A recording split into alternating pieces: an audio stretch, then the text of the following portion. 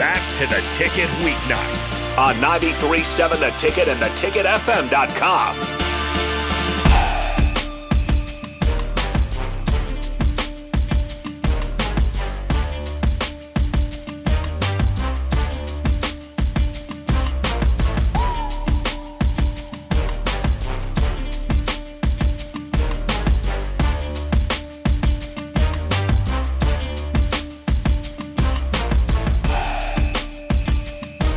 Welcome back in to the Don't Punt Hour. I'm Harrison Arns on the ones and twos. We got the host, as always, in studio with me, Demorne Pearsonell. And over the break, obviously the conversation around Nebraska football is going to be quarterback room over and over and over again. Wide receiver room as well. You can't forget Fleming, another guy currently projected to go to Nebraska. But until it happens, we can't bank on anything. When exactly is the date for that?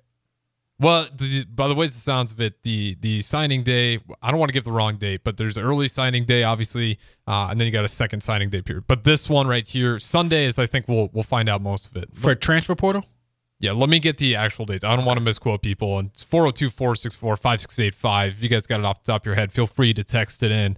But I just don't want to give wrong dates on there and throw everyone off for a loop. But the way it sounds, the Sunday is when we'll find out. But as I pull up this information here, if you are Nebraska, with this interesting situation where Alton Raiola does pull it back on your board after you got Kalen on scholarship, who rule, it does seem like he's going to honor that for him. But nonetheless, how do you handle that quarterback situation as a whole right now with the influx of possible new players in there and with guys that are currently already in that position? We talked about Harbrick, how you might move him to another position. Where do you start? I feel like you got to start in-house. There's a 1A and 1B. First off, you got to be truthful on all sides and communicating, because these are kids' futures and lives. So you don't want to drag people along or string people along. So being completely honest and transparent is first and foremost.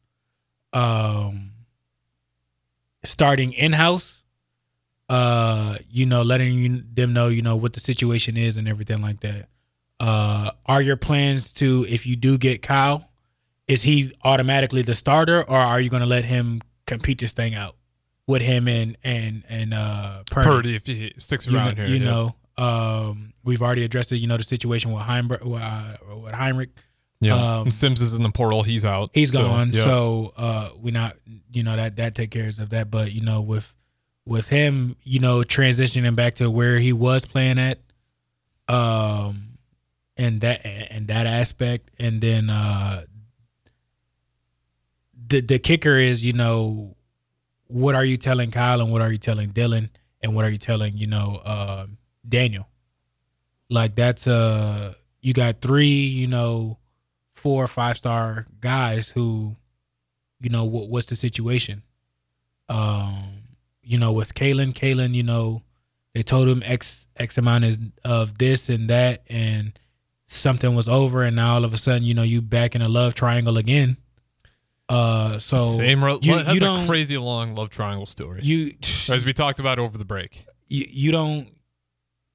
If I'm him looking at them, are y'all very truthful at all? It depends, right? Because I don't want to say if you got your guy, you got your guy. Yeah, I don't want to say it's untruthful. Well, I want to say to Matt, am I not your guy? It's just so much Matt. Am I not your guy? I think he told him that right away when you talked about Dylan Raiola was the guy. Like, that's where the okay, but you couldn't get him, so the X came back in the picture. I don't know what to say. It's like, so that honestly would leave a sour taste in my mouth. I can't blame them. That obviously, because we kind of talked about, right? It seems Why? Like Missouri. Why can't I? You could. No, I'm saying I'd imagine it would. Oh, for sure. I agree with you. Like, you can't. I'm saying you can't take that away from him. No, because Missouri would have been his first choice. That much seemed obvious. Missouri wanted him. He wanted them. Regardless, it might have not been your first or second, but it was an opportunity. They were very straightforward. They wanted to move forward with you and everything like that. And now all of a sudden you couldn't get the guy that you wanted. So yeah, I got a sour taste in my mouth, and I'm looking at y'all kind of funny. And do I want to put myself in that situation? Because you've proven me before. You say one thing, and just because your shiny new toy might be available again, so that I feel annoyed and irritated with that situation because it's just like he's a hometown kid, Nebraska kid. You've let Zane get away, and not come here, and now it might be up in the air for this type of situation. The kid grew up, a Husker fan. It runs in his blood. He's not a terrible player at all. He's an elite. Well, we talked right. He had a chance to play in the SEC, an SEC team that wanted him. Number one, first guy. I think they're on the board. 10-2 right now, or something like that. Yeah, they had a good season. I don't know if it's 10-2 exactly, but Missouri was no joke this year. They in were the good. SEC. Yeah. So, how do you play that situation? Because clearly you're not will he get a fair shot at things? You don't know. He could look better, X, Y, and Z, and everything like that. Will you pick him because you want this other guy so much? You paint your red flags orange. I don't know what the process necessarily looks like for him. Yeah, well, real quick, just since we got it up, you asked about the transfer portal, when that due date comes up. So those players that hit the portal, it opened up December 4th, we all know that, but it wraps up Tuesday, January 2nd, 2024. So obviously the start of the new year, so there's not a lot of time left if you are in the portal to go find a new home. And that's why these crystal ball projections are coming out, not just for Nebraska, but across the board for a lot of schools, because it is coming to decision time. Okay. And for all those players who are in the portal, obviously, once you hit the portal, the school can rescind your scholarship immediately, cancel it, so they're not responsible for that anymore. So it is kind of ticking time for some of those players. Unfortunate for those guys who, don't even find a home. But clock's definitely ticking January 2nd. And obviously, when you're talking about the Kalen situation, seems like it's going to be a thing where he's going to come to Nebraska regardless due to the time. Who's to say? If he has enough time, it could switch things up. That's the one that I'm more so concerned about with things and everything like that. And I'm pretty sure that they are telling him he's open with stuff and everything like that. But this guy, he saying I'm coming here, I'm staying home, X, Y, and Z. You got two teammates that are coming as well and everything like that. So that's that again. So that situation, I'll be a little bit more concerned about of how to handle that and everything like that. But that's a tough place to be for. That's a big love triangle. Not just between Raiola, Danny, and the coaches, but I mean we'll start with Frost even before Rule's in the picture. All of them, they're all in it. It's just we got this quarterback that can help us now, that we want to go through now. We might redshirt this one, and it's a lot of pieces to the puzzle. So I don't know how you navigate that, and I don't think everybody will walk away being happy. Seems like an impossible outcome. 2/3 probably.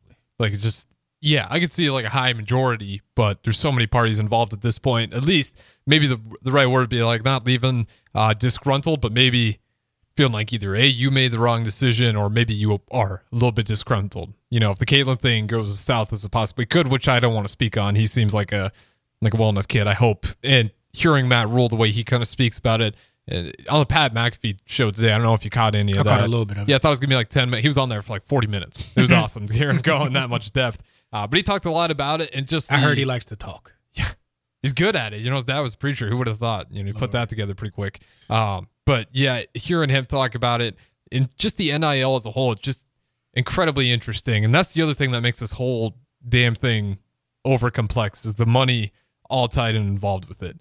Because the limited amount of conversations the actual coaches can have to the players about the money and how the third parties have all that power, so Who's the third party? Who has the money? The NIL, whatever NIL collective for that school. That's the third party. Okay, got it. It's just so the Nebraska has a guy or has a team. NIL team. Okay, that's that third party, and they can do all the conversations. They can do all the dealings. The coach, who hires them? Who hires them? I don't. It's a lot of stuff. I don't think the guidelines for the universities are really strict with it too. Obviously, it's very This is why it's so bad right now, and this is why it needs to get cleaned up. The amount of conversations you can actually have between the players and coaches about the money is essentially non-existent for the most part. Ooh. It might be non-existent, period. I'd have to go get my law degree real quick to double dive into this, but hearing Matt Rhule just talk about it sounds like an absolute headache. Like, if I was coaching in the Power 5 right now, it would drive me crazy.